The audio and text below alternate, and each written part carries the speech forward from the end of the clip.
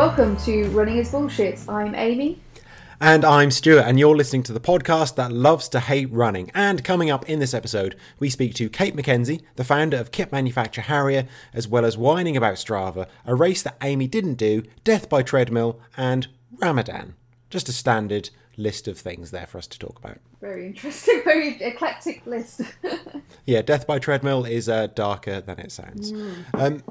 Something I want to talk about straight away. Let's get straight into running content just to make a change. So the UK is opening up more. The weather has been pretty glorious recently. It's not been warm, but it's been sunny and dry, which has been amazing. And I've noticed on Strava there have been a lot more activities tagged as hikes. And I'm not exactly sure when a walk becomes a hike. And I think some people have to get over themselves. Because hiking is walking.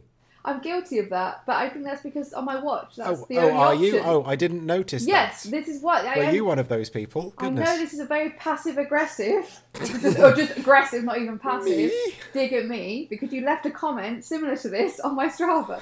So... that was just... No, I think that what cued me off. I was just like, that was just a walk. Why is that a hike? I don't think I have the option to put walk on my watch. I think I have to put hike.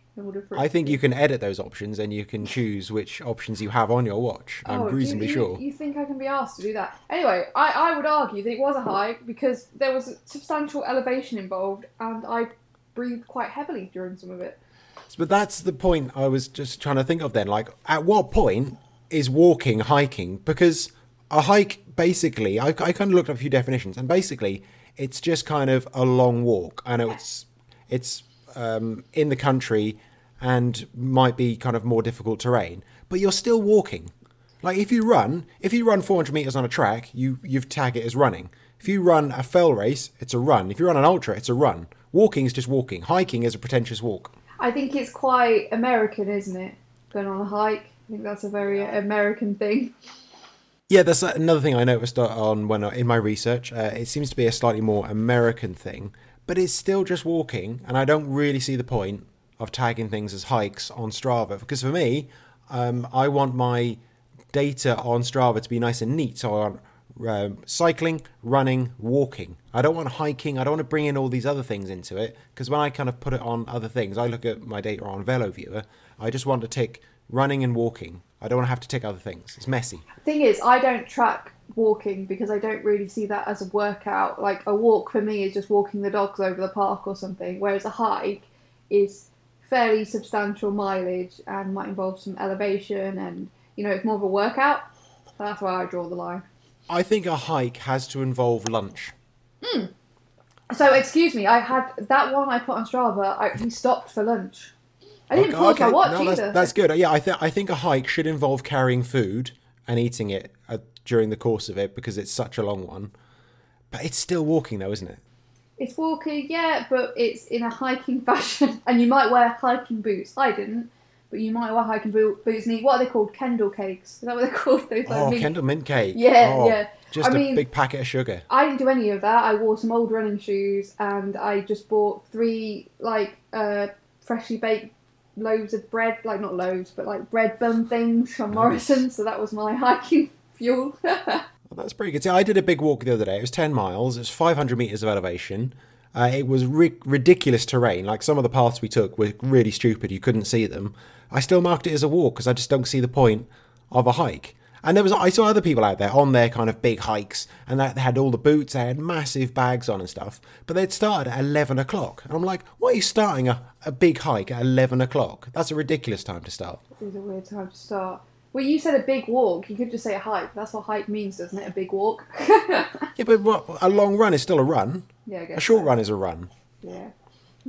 At the risk of going round and round in circles, let's just say I don't see the point of hiking on Strava. Get over it. And if you haven't already, please watch Lighthouse in the Dark from 2-time guest Rhys Jenkins about his epic FKT around the entire coast of Wales.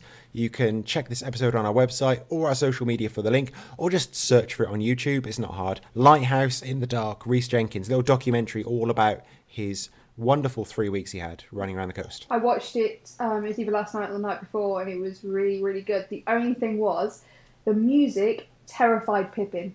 Terrified her. Really? We had to keep muting it, because for some reason, there was something about the tone of it, because if you listen to it, it's quite I don't know how you describe it, but it's It's just very dramatic, isn't yeah, it? very dramatic music, but it's got quite electronic, sort of buzzy sort of tone to it, and she hated it. She was sat on the sofa shivering and intensely watching the TV. It terrified her. So yeah, if you have a particularly sensitive dog, then maybe mute it. Even if I turned the volume down, she still hated it. I had to mute it, most of it. Perhaps I have to ask them to put a dog warning on it. Yeah. Yeah, it was very, very good. Very, as I said, very serious. We kind of hoped there'd be a bit more of a meltdown on there. He did have a little strop on there at one point, which was very funny. And we kind of hoped there'd be a bit more drama like that. But it was really lovely, especially like all the ending. It's quite an emotional finish to it as well. Definitely. To go back to the last episode, I mentioned how people who run on the roads instead of a perfectly good path, like 2 feet away from them, always men. Do you know what? We recorded that on the Saturday. We went out on a Sunday and I saw a woman running on the road. Ruined my point straight a fucking way.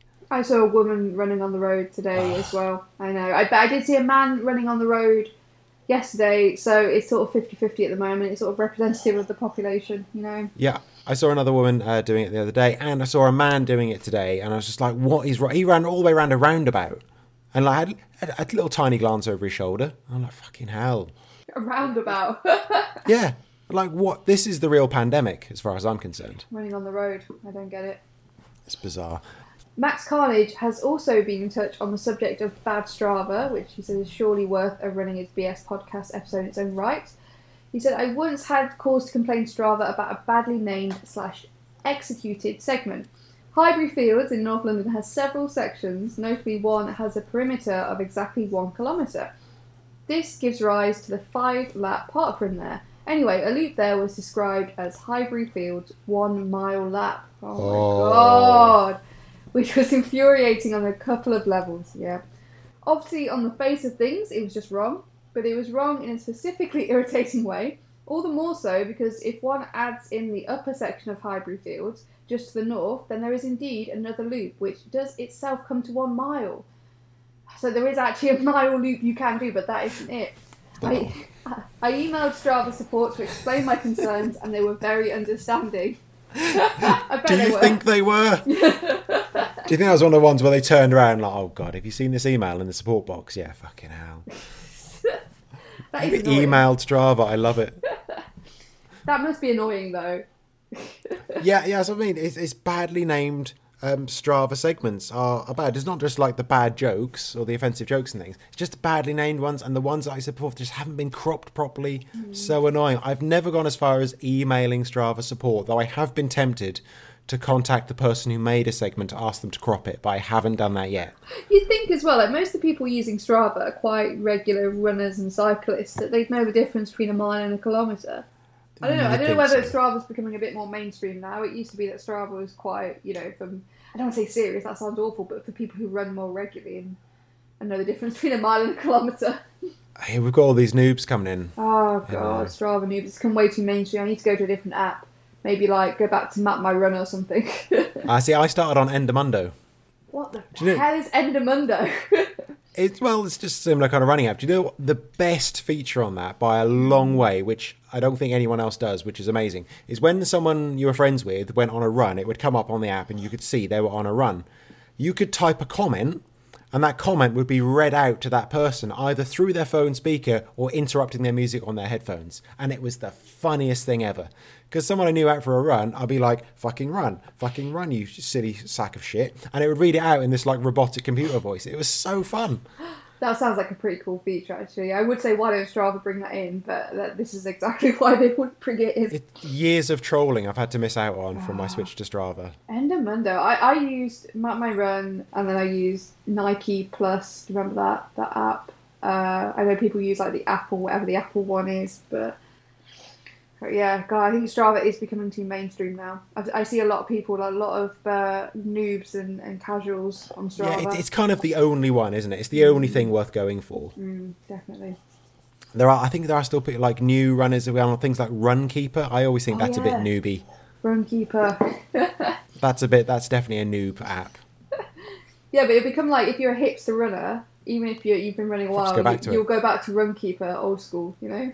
Okay. Well, if anyone's got any other judgments they want to make about people who use different apps, we definitely need to know them, especially if you're really pissy about it like I am. Amy, what have you been up to? Oh, so it's been a couple of weeks of ups and downs. So I actually went on a long run yesterday, which is good. I went on a long run the week before, but I've been back on my long runs ready for the Vogum, so it's been happening. Went down the Taff Trail, which is lovely. I had got planned to go between where I live and Glintaff near Pontypridd, which I thought would be about 12 miles. Turned out to be 15, so that was interesting. Did you not? You didn't check? I checked. There's a bloody thing. Well, you didn't, did you? I did. Okay, for a start, there's signs up that say like, oh, Pontypridd, like 12 miles or whatever. And also, there's this website where you can put in distances between places on the Taff Trail and it'll tell you. So I thought it was going to be 12 miles. It wasn't 12 miles, it was 15, like I said. And those final 3 miles were horrendous. I think it's something, if I'd have gone out to run 15 miles, those final 3 miles would have been fine. But because I went out to run 12, they were bloody awful. And I took a wrong turning. Like, I added a whole, well, yeah, so it would have been 14 miles. I added a whole mile on because I started going towards bloody Caerphilly. And I was running, I thought, this doesn't seem right. And I got on my maps on my phone. I'd taken like a right angle off the trail. So I went back again. So, but other than that, it was a very nice run, and I did it. So that's the main thing. No. That's lovely. Well done. Good for you. I'm actually training for an ultra.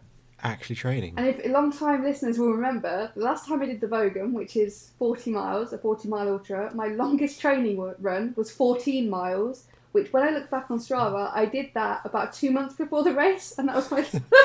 And you had a 2-month taper. Yeah. So the fact that it's a month and a bit before you're winning the race, already. I know. If I do 15 miles... What are you planning for the next few weeks? Well, I'm ahead of schedule. I'm ahead of schedule. So I was supposed to do 12 this week, and then I'm building back up because I had a couple of weeks off. So that's like 12 this week, then 14, then 18, then 20. And then 20 was going to be my longest. But I think now I could probably do 18 next week, then 20, then maybe like 25 or something. I don't know, like go over 20. Ooh. Yeah, maybe a marathon. And then I have a week to taper, and then the race. So I can't wait to hear what the excuses are for that. It will. Okay, that's going to spur me more. It will happen. You know, Okay. It's going to happen. The runs are going to happen. I'm on my iron tablets. I'm feeling a lot better on my iron tablets. Oh, there we go. Yeah. There we go. Super Amy. I mean, if anyone's been on iron tablets, they'll know. But a wild poo might happen at some point on one of these runs because that's the thing about iron tablets. You're either not going or you're going. You know. I find it kind of the colour and consistency can be affected. Yeah. That's exactly colour. The 2 C's. How far do we want to go into this? Not any further. Just so you know, like that's where we're at with things. Thankfully, I'm only on like a month's worth of iron tablets, so I will be finished by the ultra because that would have been a worry on the day. I say a worry. Honestly, I'm not bothered. I don't worry about stuff like that. I always feel like, oh, what if I poo when I'm running? I don't care. I will go in a bush and I will poo. I don't care. Everybody poops. Yeah, it's so I think I've got to that stage where I don't give. Well, I do give it. I'm giving a shit. You know what I mean? But I don't care about where I do my shits. Anyway, so that Any random dramatic stories for us that have happened to you? Because that's not common for you, is it? Oh, there we go. Of course there is, and as usual, it doesn't really involve running. I mean, it's a route I do run on, but I wasn't running at the time, as most of my dramatic stories often involve. So last Sunday, so I've been doing like a long walk. A long hike on Sundays. So this hiking route I went through passed through this field, and we took the dogs with us, and we were attacked by horses of all creatures. Oh, cool. Yeah. So that was interesting. So your fear of horses has been justified. Oh, you know what? I am terrified of horses, and my partner used to work horses. She's worked horses for a long time. She used to work with horses, and we were going across this field, and these horses were coming towards us, and our dogs, and they were obsessed with the dogs. They were charging at us and stuff. And my partner's like, before we went through the field, she's like, just shout at them to make yourself really big and shout, and they'll run off. At the point where she turns around and goes, "Let's go, we need to walk quickly, let's get out of this field," I knew that shit was going to hit the fan. It was horrendous. Well, they were obsessed with the dog that she was walking, to make things worse, wasn't our dog, it was our neighbour's dog. So I was walking Pippin, a friend of ours was walking Finley, and then my partner was walking our neighbour's dog. And these horses came over and they were obsessed with this dog that Freya was walking. and they started circling her like something out of a film, like running in circles around her and trying to stomp on the dog. No word of a lie. They were so aggressive, and like I said, she's worked force. She was shouting at them, shoving them, trying to shove them back, and then they were massive. But they were just running around in circles, and it was weird because our dogs are used to passing horses, so all of them were on the lead. They were walking at our heel, not making any noise. They weren't barking. They weren't particularly interested in the horses because we walked through those fields quite a lot. But yeah, they were just obsessed with our neighbour's dog, and we're trying to basically stomp on it and kill it. And in the end, Freya had to unclip the dog so she could run, so the dog could run, while Freya distracted the horses, which is usually the best thing to do in those situations, because obviously while you've got the dog on the lead, you're controlling its movements, and your dog can run a bit faster than you. So once Bear, our neighbour's dog, ran off, the horses then started charging at me.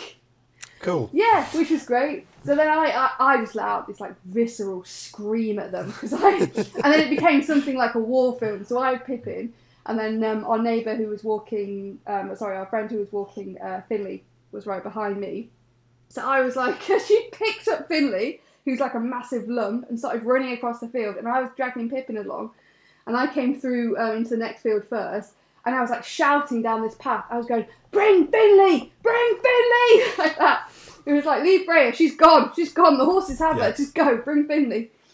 But we did escape, obviously, and thankfully none of the dogs were harmed, but it could have been like a whole different story. It was awful. Yeah, it was nasty. It was horrific, and we were on a public right-of-way, we were on the footpath, so it passed through some fields, all with stiles and footpath signs, and we were on like those like quite well-maintained footpaths. We were obviously on the footpath, so yeah, it's being dealt with by the council. Which makes you sound like a 60-year-old woman, but it is being dealt with by the council. Well, yeah, fair enough. Yeah, that's incredibly dangerous. Yeah, and the thing is, if our dogs had been off the lead, like going nuts and chasing them, or even, if they were going, nuts on the lead and barking them and making them feel threatened, I'd sort of understand, but our dogs weren't even interested in the horses. So for them to be that aggressive, I've never known that in my life. That was Finley. So yeah, that's... He's sympathising with you there. Yeah, it's a little cry from Finley. So yeah, that's and it does relate to running, because I used to love running that route, but I'm not going there again until it's dealt with, because I'm not dealing with crazy horses, as the song goes. And now I know where that song comes from. Amy's dramatic story of the week. Harry Hill reference. Stuart, how has your week been? Well, my very exciting news, as you can see, Amy, and as our listeners can imagine, is I'm wearing a lovely baseball cap with our logo on it. Fantastic. You're a proper full kit wanker, because you've got a t-shirt on as well. I'm wearing the t-shirt as well. I am repping the merch in my house to all those people. But I've just had like a couple of years of peeling skin off my head during summer. It got to the point a couple of years ago where as it peeled off my head, I could hear it because it was kind of crispy. Because the head is a little bit baldy. You might not be able to see all the way down there. But yeah, so I thought I need to just buy a hat. I don't really like hats. I've never really been much of a hat wearer. But I thought, right, I'll get a nice logo one and I can show that off all the time. So I look pretty cool, I think. Yeah, it does look pretty good. They're very nice hats, which can be purchased through a link on our website. They can. And actually, I was going to, once I got the cap, I was going to put it on Twitter and Facebook and advertise it, let people know they can buy our merch. And then someone bought a t-shirt and a hoodie from us like the next day without me even saying anything. So that was a nice coincidence. So thank you, whoever that was in New York who's done that. I do want to get one of those hats. I wear hats a lot, mainly to cover up the fact that I shaved all my hair off and I'm now letting it grow out. So I can go full genders, put it backwards. Yeah, that's it. The backwards cap, going for the 12-year-old boy look. And also, it's all those people that you're sprinting past, they'll be able to read the logo. Exactly. It makes more sense for you. It goes faster. You go faster when it's backwards. It's more aerodynamic. You're pretty quick now, yeah, it's true. I put this on Facebook and Len Martin commented and he said, I was thoroughly miffed off last week when wifey thought she'd wash my running cap because it looks disgusting. Well, I've been building up that crusty salt for years. Oh. Now we're probably going to have to start buying salt from the shops like normal people. Oh, Len, you're having so many issues there. That's nasty. That's disgusting, man. I could do without that, to be honest, in my head. Caps can get pretty nasty, and you can't really clean them, can you? Because they've got like a cardboard or whatever that bit is. I put my running hats, I put them in the washing machine. Okay. I just put them in the washing machine, Don't Well, every couple of weeks I put my hat, especially, well, even more so in the summer. Len, put your hat in the bloody washing machine. He's just using his own salt That to season his food. That reminds me, you know Seal, the hat company. I'm sure it's pronounced Seal. You know, Ciel. They're a pretty big running cap company. I really like their products actually. So Seal, if you're listening, want to send me some. But I remember they sent an email around. It was about a year ago. I was part of their mailing list, telling people to wash their hats. I'll have to try and do it. It was because it was like, our hats, you can put them in the washing machine. Please wash them. I love when you get these kind of messages apropos of nothing. They're like, by the way, you should just wash things that you're going to wear, please, because it's gross. Yeah, it was like a PSA. I'm imagining all these people running in Seal hats and then wearing them around and stuff, and they're absolutely honking. And like, probably not very good for their branding to have actually people wearing these stinky hats. So like, yeah, you need to actually put your hats in the washing machine like you would your other running gear. It's like fairly recently when they started putting TV adverts for washing tablets, and the advert was just make sure you lock them and keep them away from children.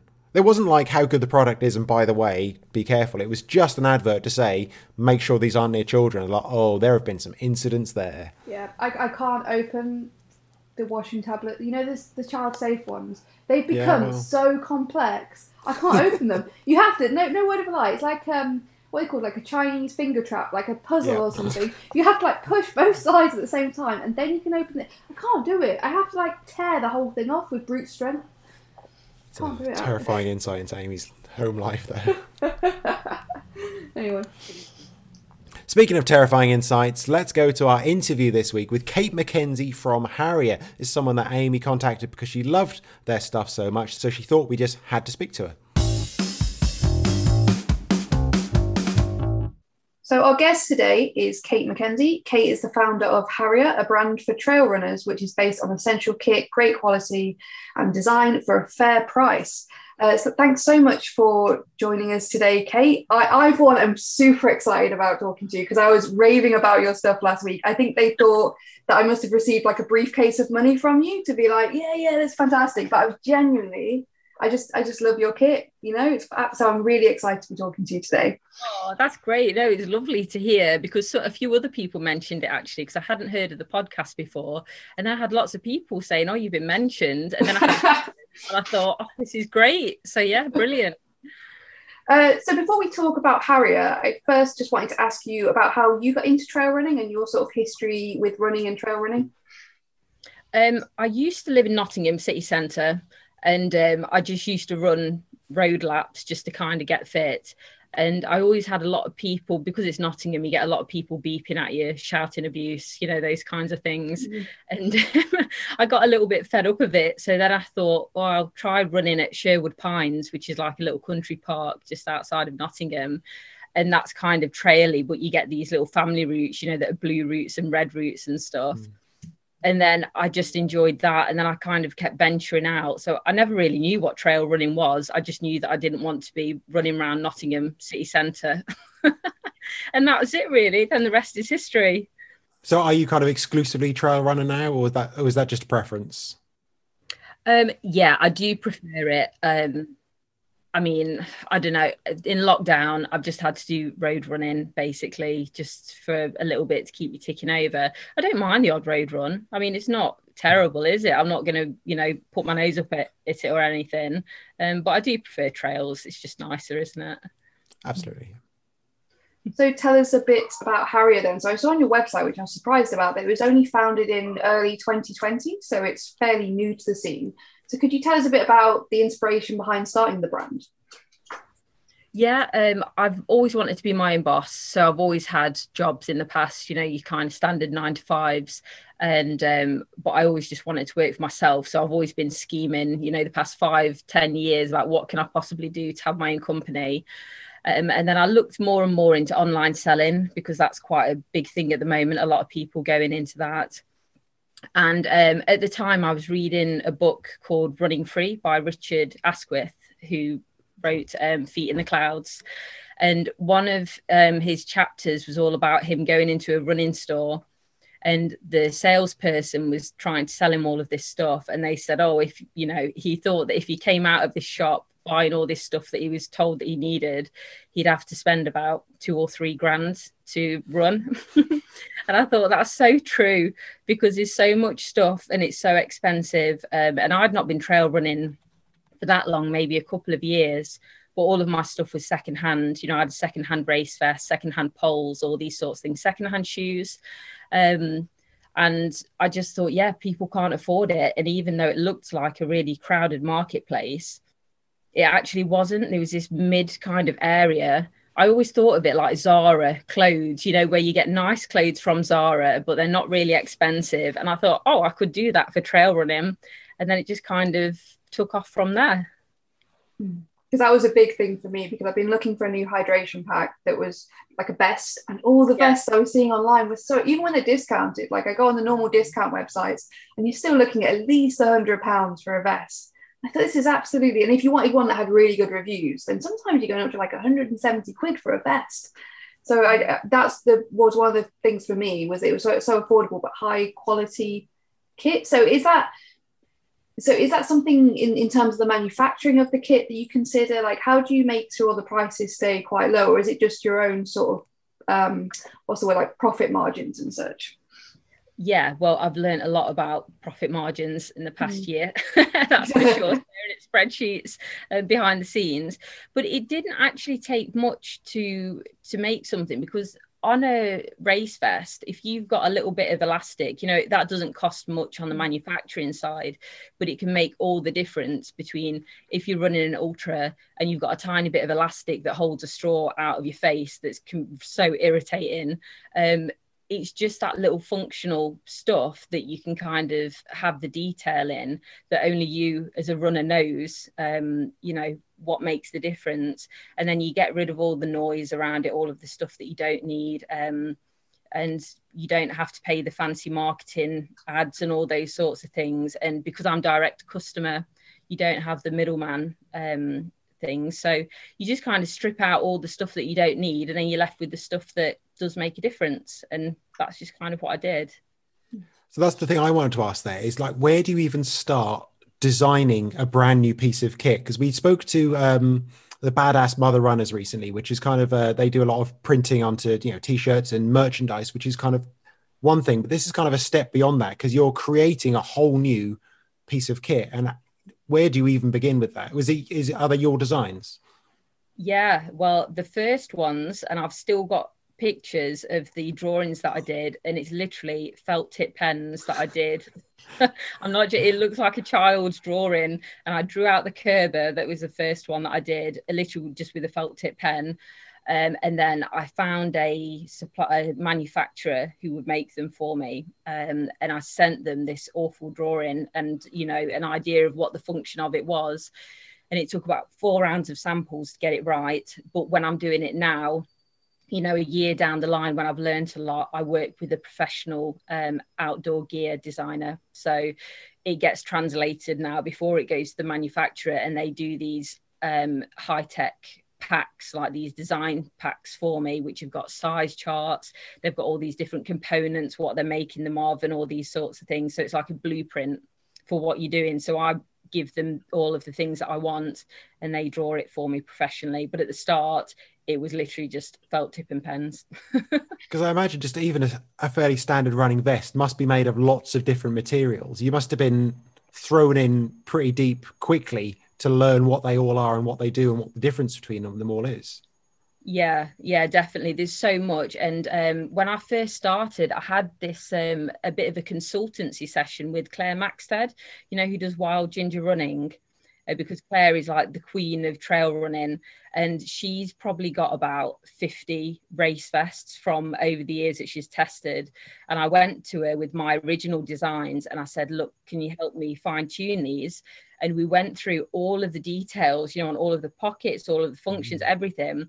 And we spent half a day just literally going over every last little detail. And there was so much. And even she was saying, God, I forgot about that. But there is so much to it. But she helped me a lot at the start, you know, with different things as well. You know, that sounds like a great half day to me. Yeah. I really like the sound of that. And you can really tell that it has been well thought through. And I know I keep sounding like an advert when I talk about it, but I love my vests. I think it's I think it's that thing of like there's so many pockets for everything. So I've got pockets for my hydration flask, I've got pockets for my phone, there's like a whistle that hangs off it, so I don't have to think about carrying a whistle and all those things. Whereas when I was looking online, a lot of the vests were just, okay, they have hydration pockets, but they don't have any other pockets, or they don't have the hydration pockets and they have other things. It's just, whereas this sort of does everything in a way. Basically, I think you can tell it's been designed by trail runners, you know? Yeah. I mean, there's still more. I can definitely refine them. I can definitely make them better. This is like the first year that we've been going. I mean, I read a bit about Patagonia starting, and the first time that they did clothing, they had all sorts of weird things going on, and they've obviously refined over many years. But I wonder what the first Salomon vests look like, or those sorts of things. I mean, you've got to start somewhere, haven't you? So they've been well received, but I'd love to see where we'd be in like 5 years with them. And has it been difficult launching a brand during a pandemic, or has it been easier because everyone's online shopping? It's been difficult for me because I've not been able to be with any groups with testing and things. So when I first launched, the thing that was the most difficult was that I had these samples through and I was trying to get a feel for how the fit of them, how people liked them. But I couldn't see anybody because it was the first lockdown. And so I couldn't put them on people and, touch them and feel them and see how they were fitting and everything. And so that was really difficult. And so all the feedback had to be by photos and things. And I was running trail groups before as well. And then it just kind of went to nothing. So, yeah, it was an opportunity because trail running online, both massive things during lockdown. But from a personal point of view, it did make it difficult with feedback. Yeah, and I guess it's still months yet before you can really get properly hands-on with other people as well, isn't it? I know, it still is. It still is a pain, really, but, getting there. You just get on with it, don't you? So we had a few questions from our listeners. We put this out to our people on Patreon, and a few people have come back with us. First of all, Victoria Dick asks where the kit is manufactured. It's in the Far East, so a lot of it is made in China. And I did actually contact a few UK companies, but it's just for that kind of garment, it's very complex. And the thing is, with the amount of fabric that goes into it, the different components, all the zips and the little clips and things, that's all manufactured in China originally anyway. So if you wanted to ship it all over to the UK, get it assembled in the UK, pay probably 4 times the price to have it, done. You're probably not going to be able to find a manufacturer to work at the same scale as we work with now. So, I don't think there's any other brands that manufacture in the UK for these sort of race vests. So we're pretty similar to any other outdoor brands that we're in the Far East. It's just where the capabilities are. My supplies are good. They're all third-party checked and things. So for us, that's just how we do it at the moment. Next up, Ivor Hewitt asks about the possibility of reusable gel packets instead of single-use wrappers. Is that something you've seen or thought about? Oh, yeah. Well, I mean, you can do that already. If you go onto Amazon, you can buy reusable baby food pouches for like a few quid. So just use those. They're great. A few chia seeds and some apple juice, and there's your gel. Nice. Yeah, I hadn't thought about that until you mentioned it. But of course, yeah, it makes kind of sense to use that if something reusable if you can. Yeah, they're called squishies and they come in different animals. So you get like a little pig squishy and you just they're so good. Yeah, they're great. We've also had a question from friend of the podcast, Liz Reese. She's got to be mentioned on every podcast or else we don't get any money from her. She says, as a chubby runner with substantial boobs, I found it really difficult to find a hydration pack that A, didn't look like I was wearing a second bra, or B, cut into the chest area, leading to boobage squashing into all sorts of strange and uncomfortable shapes. And those were the ones that fit. The waistcoat style ones were a no-go, so opted in the end for a small hydration pack, which is comfortable but gives me a cleavage I can rest my chin on if I do the chest strap up too tight. So I think Liz is basically talking about the difficulties there if you're, a larger runner, I'm sure for both men and women, with the race vest. So is that something you've thought about? Yeah, we did plus sizes, so XL to triple XL in the Stanage 10 litre vest. So it was quite difficult to extend the range at the start because I had the Kerber 5 litre and I had the Kinder 10 litre. And then to add these plus sizes, which is what people really wanted, I had to kind of bring out a new vest to kind of add it on, if you see what I mean. So we did the Stanage 10 litre, which is the black vest.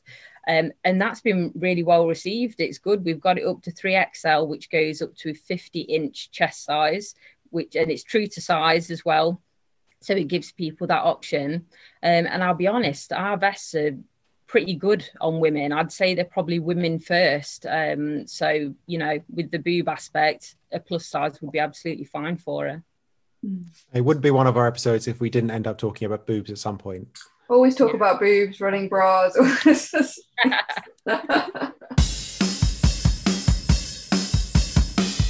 And we'll have more from Kate later on in the episode. I like in there how Kate mentioned a comparison to Zara, and we just both kind of nodded knowingly, like, yes, I understand that reference.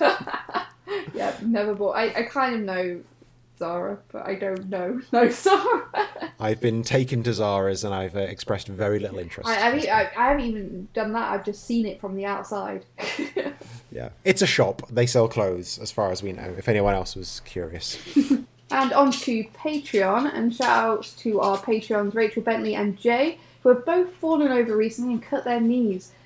You should have landed on your back like I do when I fall over. No? It's the easiest thing. Yeah, don't fall on your knees. That hurts. Just fall on your back somehow. Flip in midair. Yeah.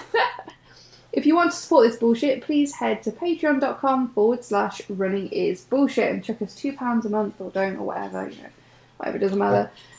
And thanks to our donors, I will continue and probably cap off the sports themes this time and head to the world of horse racing for this monstrosity.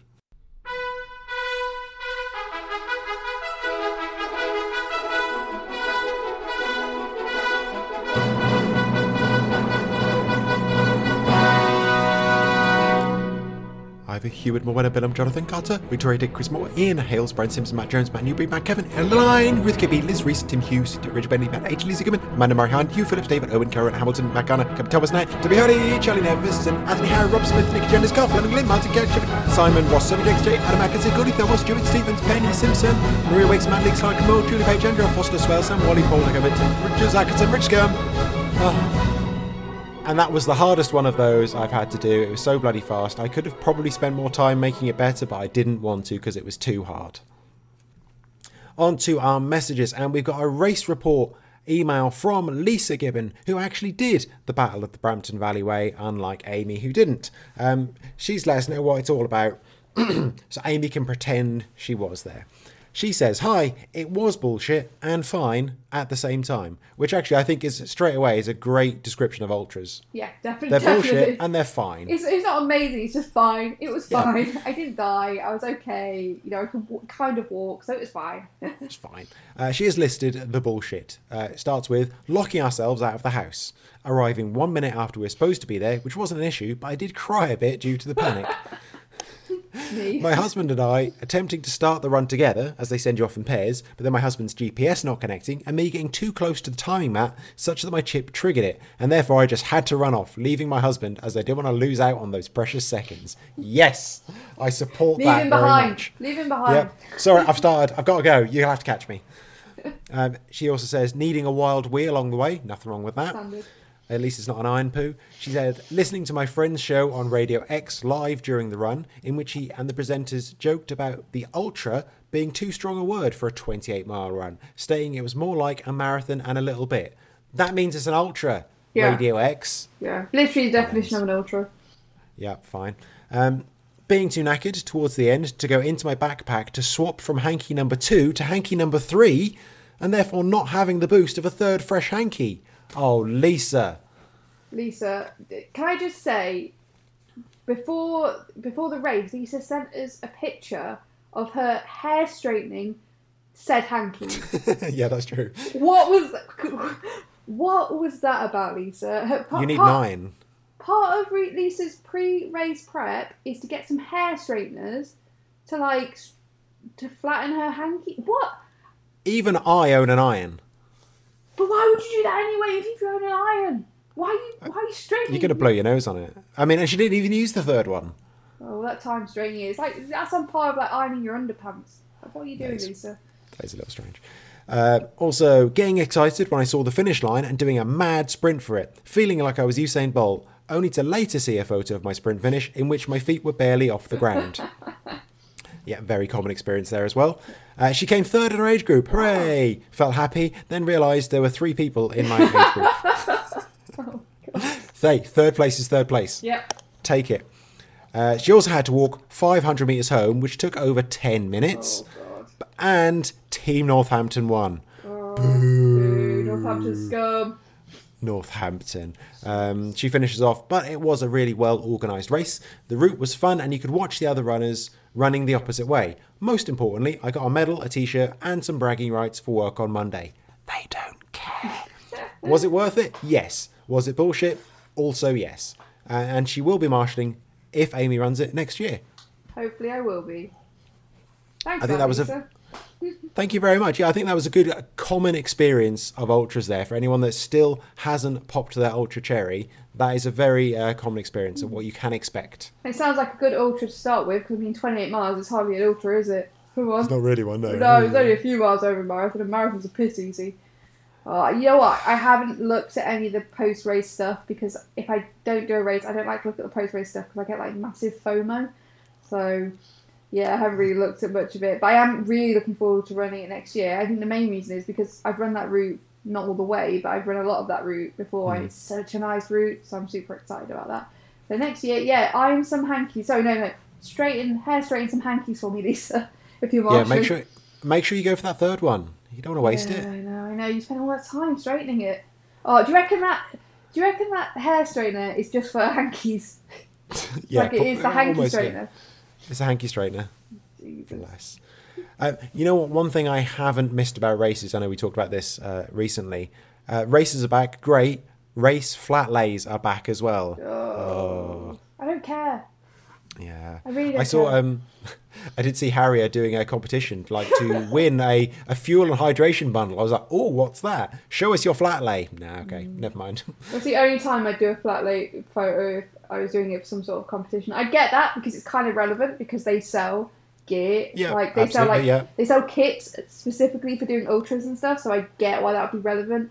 But I just don't want to do it. I don't want to It's do it. not me. I don't want to see it. Like, send it in for a competition, but don't post it on Instagram because I don't want to see it.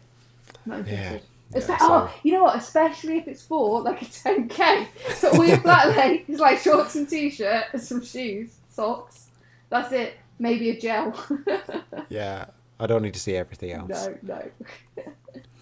We did just have one other message this week, and that's Mark Atkinson, who's flagging on Twitter that the Great Manchester Run is 49 quid for a half marathon, and the 10k bargain at £42. What? What is happening? 2 races. Yeah, that's awful. The thing is, they'll say all these excuses like, oh, well, city races, they have to be more because the council charges so much to close the roads. And then you see how many people are there, and you think, they're surely making a massive profit from this. This money isn't all going into, like, the event itself, isn't like closing the roads and stuff like that. Like, the amount they must be making, come on. Yeah, it's a reminder, any run called the Great Run is not necessarily great, that's just the name they've given it, and they've marketed it to make you think it's great. Great in price, little in value. Oh, there were some races recently that, because I've been looking for races, because I do want to do something in the next few months if I can. I've been looking up some other races, and I found another one. I think the 10k was about £35, which is still quite a lot. And they had different distances from 5k all the way up to ultra on the same event. But then I looked at the details a bit more carefully, and I think on the half marathon, marathon, and ultra options, it wasn't closed roads, and you had to cross busy roads. So like you cannot have a race where you cross a road. No. I mean, on an ultra, okay, you do have to cross roads, I guess, because you're going a long way. That's different. I mean, like, yeah, in an ultra, you're probably not a gonna race. walk. No, like, in an ultra, you're probably going to walk a bit anyway. In a 10k race, you kind of want to not walk at all if you can help it. So why would you want to cross a blue road? Yeah, I think this is on the half marathon up, but even a half marathon can still be incredibly competitive. Oh, yeah, and yeah. to know the difference in your time could be the fact you had to wait 2 minutes at the road and someone else didn't. That's not a race then. No. And just crossing a busy road during a race is such a bad idea. It's so dangerous. Yeah. Yeah. So yeah, I did not do that race, and I won't be doing that one. So any other races anyone knows about vaguely in South Wales, West Country, maybe the Midlands, I would be quite interested to hear that, please. I feel like I should do something. Let's head back to Kate from Harrier to hear about the club support program and what are the 2 most bullshit things about running. So there's a couple of questions there about different bits of kit that people want. I mean, your range at the moment is fairly limited, as you've mentioned. Is there kind of more to come?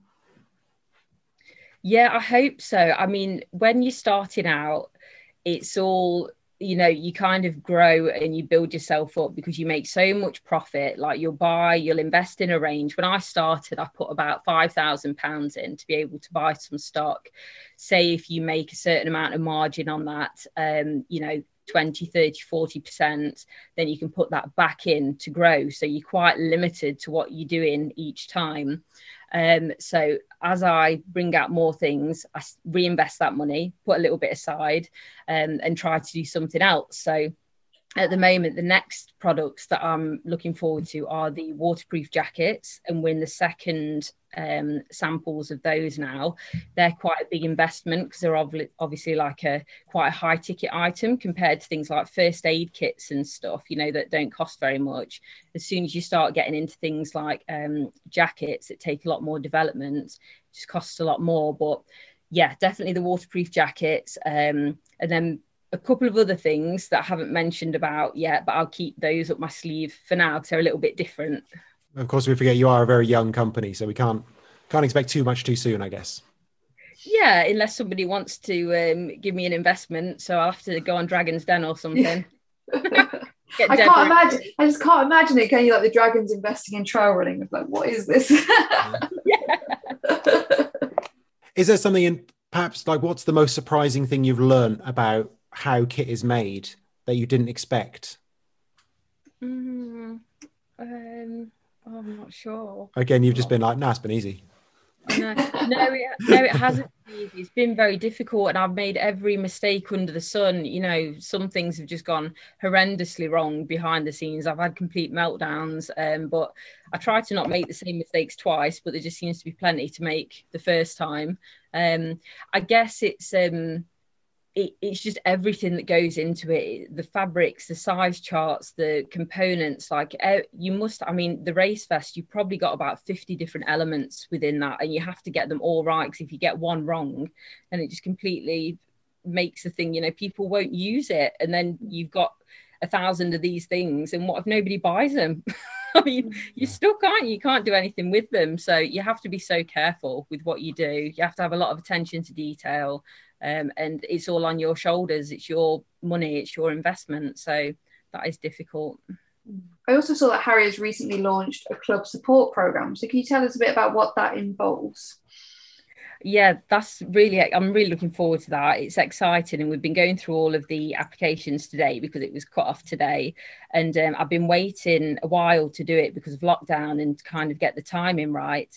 But we don't put any money into kind of professional athletes or fancy marketing programs or anything like that.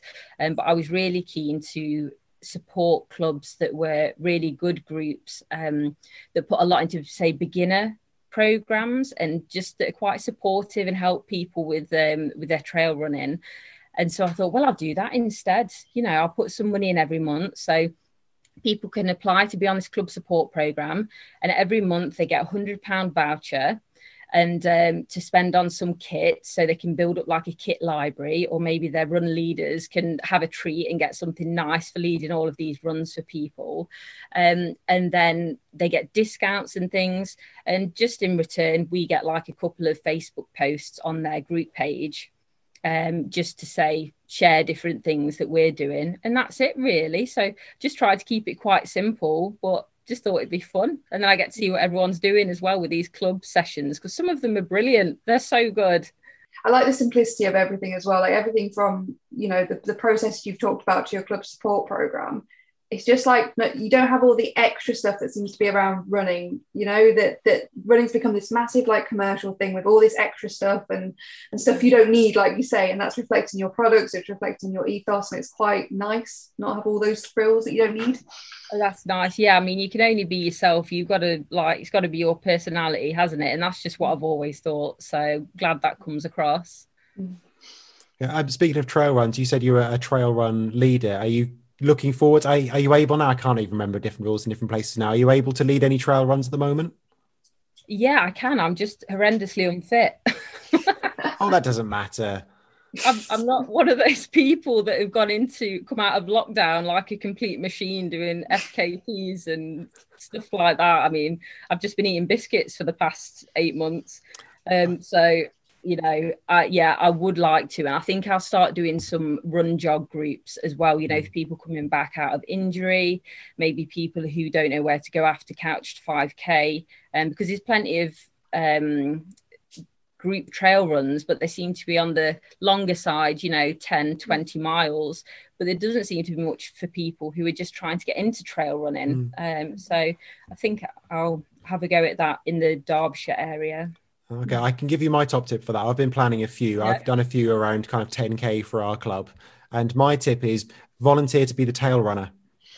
Yeah. That's always the best way. I've done that for years now and got away with it. And it's the best way to be lazy. If you're not kind of feeling it, I'll be the tail runner. Don't worry. I'll have a nice little walk with the people at the back, because you get a good chat and you get to take your time. Good chat, definitely. Some of our 10Ks have taken 2 hours, and that's great. I've been loving those. Okay, great. I'll do that. So finally, and we ask this to all our guests, what is the most bullshit thing about running?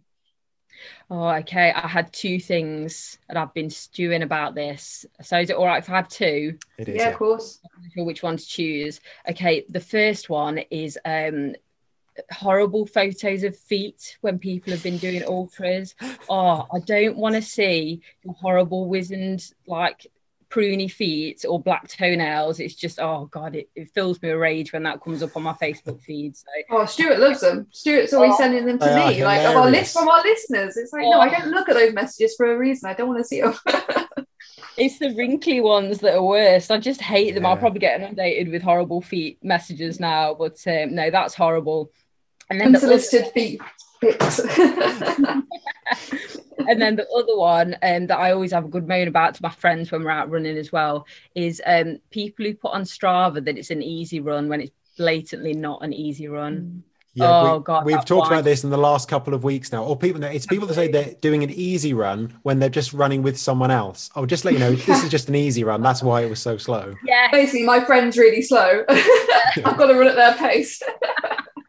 I don't normally run this slow. I hate that. I have to take them off Strava because I can't look at it. So yeah, I've had a few people off Strava for doing that.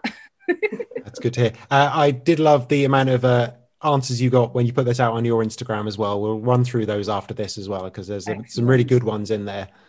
To address your first point, perhaps some Harrier waterproof trail socks could solve that problem. Oh yeah, that's a good idea. Yeah. Because obviously it's a nice bit of merch from you, but also it means you don't have to see those feet. Or pedicures on the club support program. Yeah, there we go. Part of the voucher. Yeah, just don't send me a photo. Or if anyone on the club support program posts pictures of their feet, you would just withdraw their funding. So that's it. Oh, yeah, I'd be like Deborah, I'm out. So, Kate, where can people find your kit? That's the most important part of all this, because you are just direct to customer. So we can't find you on any of the big websites. No, definitely not. Just through me. So if you go to harrierrunfree.co.uk or just Google Harrier Trail Running, and then we're on Facebook and Instagram as well. Okay. Oh, why Harrier, by the way? Oh, yeah, that's a good story, actually. Okay. Well, I was trying to think of a name for ages, and my mum has retired recently. And so to kill the boredom, she does quite a lot to do with wildlife. So she does a little bit of volunteer work and stuff with to do with like British wildlife. And she's always talking about hen harriers and I think she fancies Chris Packham. She's always going on about Chris Packham and the Hen Harriers. And I thought, oh, Harrier's a good name because it's to do with runners and also, you know, the fell running sort of areas as well. So it just stuck after that. So thanks. I was quite disappointed it was the bird and not the dog, because I have a Harrier cross beagle who's just sat there. She's crossed with a Harrier hound. Oh, so she's lovely. I was like, I'd love a little backpack with a picture of her on it. Oh, well, we have got some dog tube scarves, so I'll send you one of those. Oh, that would be amazing. Thank you. Yeah. She's so nicely in frame as well, and the best behaved she's ever been. She's heard the word Harrier and she's like, this is about me. I'll behave myself. Oh. Well, Kate, thank you very much for joining us. Yeah, thank you. Oh, it's lovely to speak to you both. Thanks so much for having me on. No problem No worries at all. Thanks again to Kate, and we said there we would run through the things that her Instagram followers said were the most bullshit thing about running. We like our followers very much. They're very wise, clever people, and we would like to steal them all. They said, the way companies charge for your favourite trainers and then put £20 more on the price. Trying not to poo, run streaks, follow grabbers on Strava, kinesio tape, starting again after injury or when someone steals your QOM, bragging you've run X distance in X time when elapsed time on Strava tells a different story, pausing your watch at road crossing, chafing, always chafing, gear, I love it, but it shouldn't be more important than the run. It's not good for your knees. Any form of tracking, such as Strava or Garmin, that I have to have a job so I can't spend all day running. It's free, tell my bank account that. All these road runners doing complicated sessions, having to pretend you're not knackered when you see a fresher looking runner coming towards you, people who put PBs in their bios, jogging on the spot waiting to cross a road, over competitive people on park runs, stretching, and socks that cost £20. Any of those jump out for you, Amy? All of them. Yeah, I think that thing about fresher runners, you know, pretending like you're a bit fresher yourself when they go past, because I've spoken about this many times in this podcast before, but it's always at the point where I'm knackered towards the end of a long run. I get people going like, carry on, well done, da-da-da. People not running as well. Always middle-aged bloody men not running, say like patronising me, and I want to be like, mate, I've just ran like 13 miles. Chill out. Yeah, I don't want to. No, I don't need your encouragement, thank you, because I know what you're thinking. You're thinking that I'm just out on like a Sunday jolly for a couple of miles. I'm just really unfit. I promise you, I am really unfit, but also I've got this in the bag. I don't need your help, thank you. It sounds really awful, but people get it. Like, especially of the women, if you've had the middle-aged bloke tell you, well done, keep going, you know what I'm talking about here. So also, I feel that sometimes around other runners who, if a runner tells me well done and all that, I take that as a, you know, I get that, it's like community spirit or whatever. But I'm always very self-conscious. I always like when you know what they should make on watches? Like a little button you press and it makes like a big like hologram of your distance so people know how far you've run. So when I'm going past a runner and I'm looking knackered, I can just press it and it'd be like 14 miles. I quite like that thing of if you're running with someone and you're getting to the end of a really long run and you obviously look like complete shit. If you just talk a little bit more about how far you've just run. I have done that before. I've been running past traffic. I've been with someone like, how much have we done now? 16 miles, is it? Yeah. Whoa, only a couple left then. Just to let people know when they come past just how good you are. Yeah, I do find having like a hydration pack on as well helps because people are like, oh, she must be going really bloody far. She's got that on. She must have done. Yeah, but non-runners have no idea, do they? So they're thinking, oh, she must have done like 20 miles or something. Yeah. And all of those things I think our followers said we've pretty much covered. So I like those people. They all know the score. Another thing, kind of a little bit what you said there, even on a park run sometimes you'll get to like 400 metres from the end and there'll be a marshal there going, come on then, come on, big sprint finish. No, I'm all right, thanks. No. And like sometimes I feel a bit bad because I'm like, I don't really want to today, thanks. No. And then you see they look a little bit disappointed and I'm sorry. It's those same people that are at races and they're like, last bit, when you've still got like 3 miles to go during a half marathon. And you're like, I don't want to hit, just a part for him to go, last bit, 1 more mile and all that. It's like, it's not encouraging. A mile seems like a lot when it's not helpful. I'm not increasing my pace. No. The bullshit running news. Short one there. Very dramatic. We haven't heard this in a while, but they are back. The ultra runners are on the loose. Ultra runners, they're running laps around your house. Ultra runners, the ultra runners are everywhere. They run for days and days and days and they don't care. Kim Collison has broken the record for the Paddy Buckley round in a time of 16 hours and 20 minutes. Now that one is 47 peaks in Snowdonia, 60 miles and 8,700 metres of elevation. Gross. All I can think of when I read this was that's one of those peaks is probably that bloody one I got lost at. And that took me like 5 hours. Going up there and getting lost and finding my way back to the Airbnb took 5 hours. So I'm always impressed with this sort of thing. Yeah, absolutely. Oh, and speaking of which, there is a great documentary on Amazon Prime about the Paddy Buckley round by Hugh Jack Brassington, who's popped up in the Dragon's Back race videos as well. It's called 47 Copper or 47 Summits. And I didn't actually realise it's all in Welsh. So make sure you stick on your subtitles before you start it, because there's nothing on there to tell you it's in Welsh. But it's really, really good. We would love to hear from him on that, because he does the most amazing faceplant that I have ever seen. And it's just definitely, if you like your running documentaries, you will love 47 Copper or Copa. I don't really know. And now on to some terrifying news that will haunt your nightmares. So you know how the Peloton treadmills are ludicrously expensive and just really a status symbol? Well, now they will also kill your children.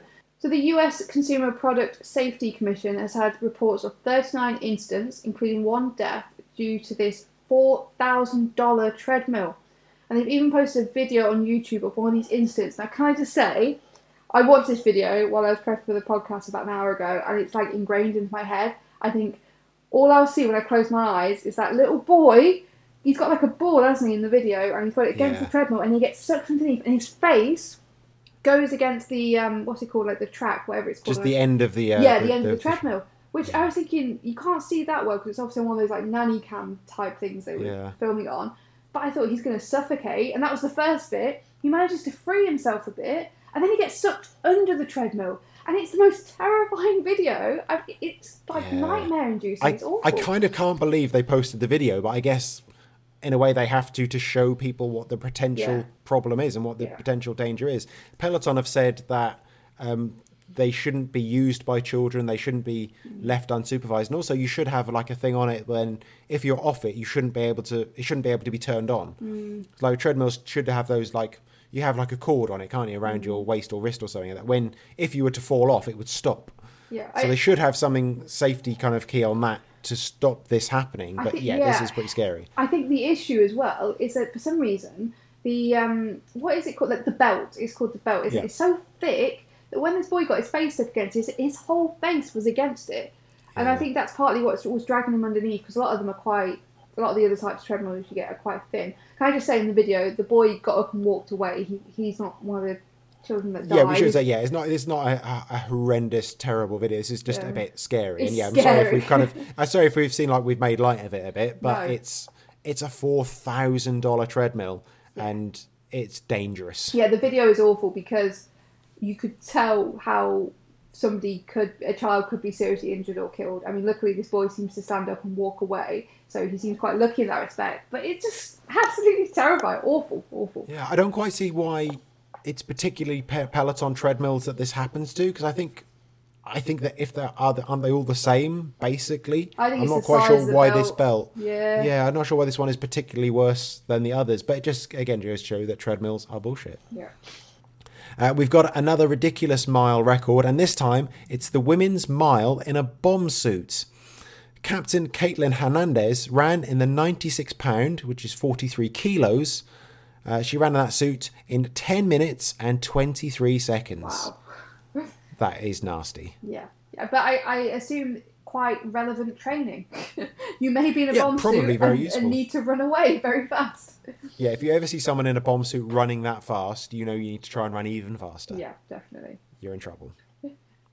And we are in the middle of Ramadan at the moment, and a survey from Checks Notes Sports Direct says that a quarter of young Muslims train less during the holy month, and 80% said they were concerned about exercising safely. I was really surprised by this because only a quarter train less. Yeah, you think more because you can't even, unless you have a sort of medical condition or whatever, you're not supposed to even drink water, which I knew about Ramadan, about fasting, but I didn't know the extent of it. I didn't know you weren't supposed to drink water as well until a few years ago. So yeah, absolutely. Yeah, just to exercise catch any water, that's even bad. Yeah. Just to kind of catch some people up who perhaps aren't fully aware, if you're observing Ramadan, you don't drink or eat during daylight hours for 30 days. And as they're on a different calendar, this 30 days moves every year. So now we're into late spring. We're into what has been described to me before as big boy Ramadan, because nighttime is only about 6 hours or something at the moment. So it's really hard work. In response, Sports Direct apparently is working with marathoner Haroon Mota and Azra, which is a community for Muslim women in sport, to provide information and tips on how to adapt training in a campaign called Fast and Slow, which is very good. I like that a lot. I think I'd have to if I was observing that, I'd have to do my runs thing is, I'm not sure when you'd sleep though, but I'd have to do my runs really early in the morning.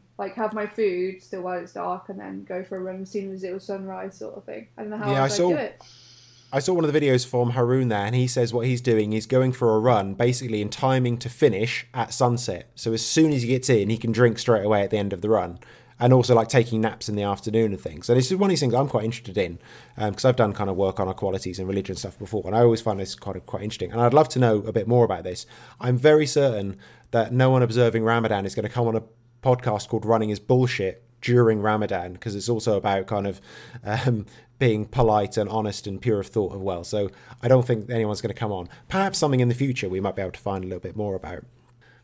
And a story I think I may have told on here already, but it is relevant to Ramadan and running. A few years ago, I managed to get a free space for a relay team into a local race and for some local asylum seekers from Somalia. And it was a week after Ramadan, so I was pretty sure it'd be fine. But as they came along, they did the race. It was a really hot evening in July, and they ran incredibly well. And as I got to the end, I was offering the water. We had because it's our club, we have a massive table of food. It's just obscene. And we're offering them food and drink, and they're like, no, fine. I'm like, are you sure you don't want water? No, we're fasting. It's like, what? Oh, no, we're still fasting. It's like, but Ramadan was last week. And they kind of basically explain how there's an extra bit of Ramadan you can do if you want for another week. So for extra credit, I guess, with the big man. And so I didn't realise. And so I would have been really encouraging them, yeah, come along and run this race. It's great fun. You run really fast. It'll be great. And oh God, they were still fasting. And sunset wasn't for about another 3 hours after that race. And I just felt terrible then. But I just had no idea that was a thing. No, I didn't either. Bonus Ramadan. Yeah, absolutely. So, I mean, good for them for coming and running during, they did incredible times, but on no food and drink. Oh, that's hard work. Yeah, I think I feel like I'm going to faint when I get up and don't have breakfast. At 7 a.m. I feel a bit dizzy, So I'm amazed at people who can still be fasting and training at the same time. Yeah, I mean, back at the story, only 25% of people reduce their training, which I find fascinating. I suppose though, if you've been doing it for a long time and your body adjusts a bit and you're used to it, and I guess, but still, that's still amazing. Mm-hmm. So Stuart, what is coming up next for you? Amy, club running is back. Hooray! Yay! 30 people in Wales can meet up in an organised way outdoors. Lots of our restrictions are being lifted a bit early, which is brilliant. I will be leading a trail run next week, and hopefully people remember why they hate me, because I've got some really nasty hills in there for them, for a nice, fun, friendly trail run. And I'm also planning another stupid event in a few weeks' time as well, a VK event. No, not the drinks you had at uni, a vertical kilometre, though I have already said, if anyone completes the vertical kilometre, I will buy them a VK. That sounds... a vertical kilometre? 1,000 miles of elevation in one run. What? No. Wait, did I say miles? 1,000 metres of elevation in one run. We found a good hill to do it on. We're going to do reps of the hill until people do 1,000 metres or they collapse. Reps? Sounds fun. No. You going to come along? No, of course I'm bloody not going to come along. No.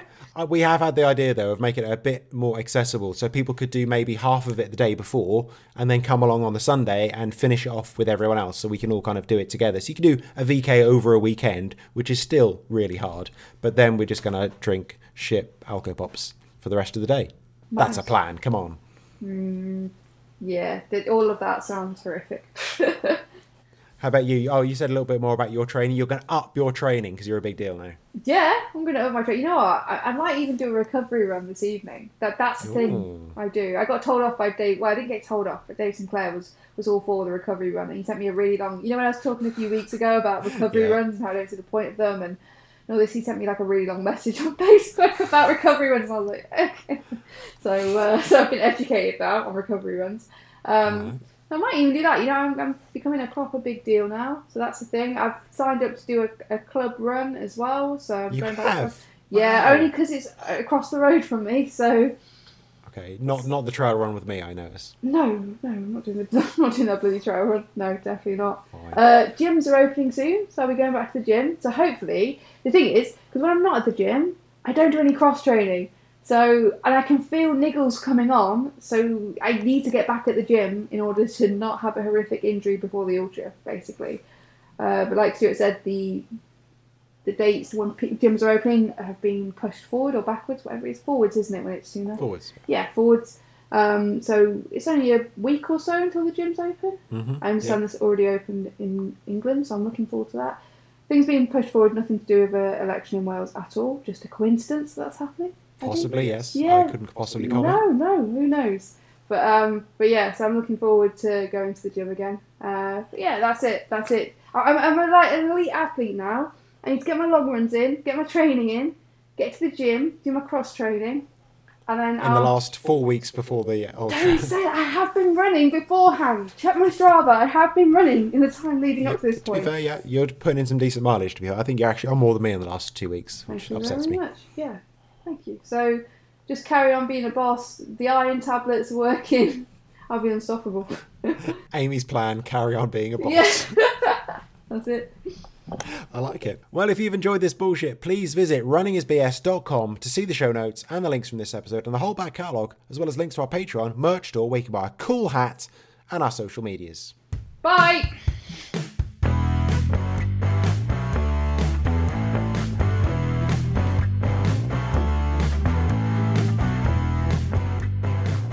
Len, put your hat in the bloody washing machine.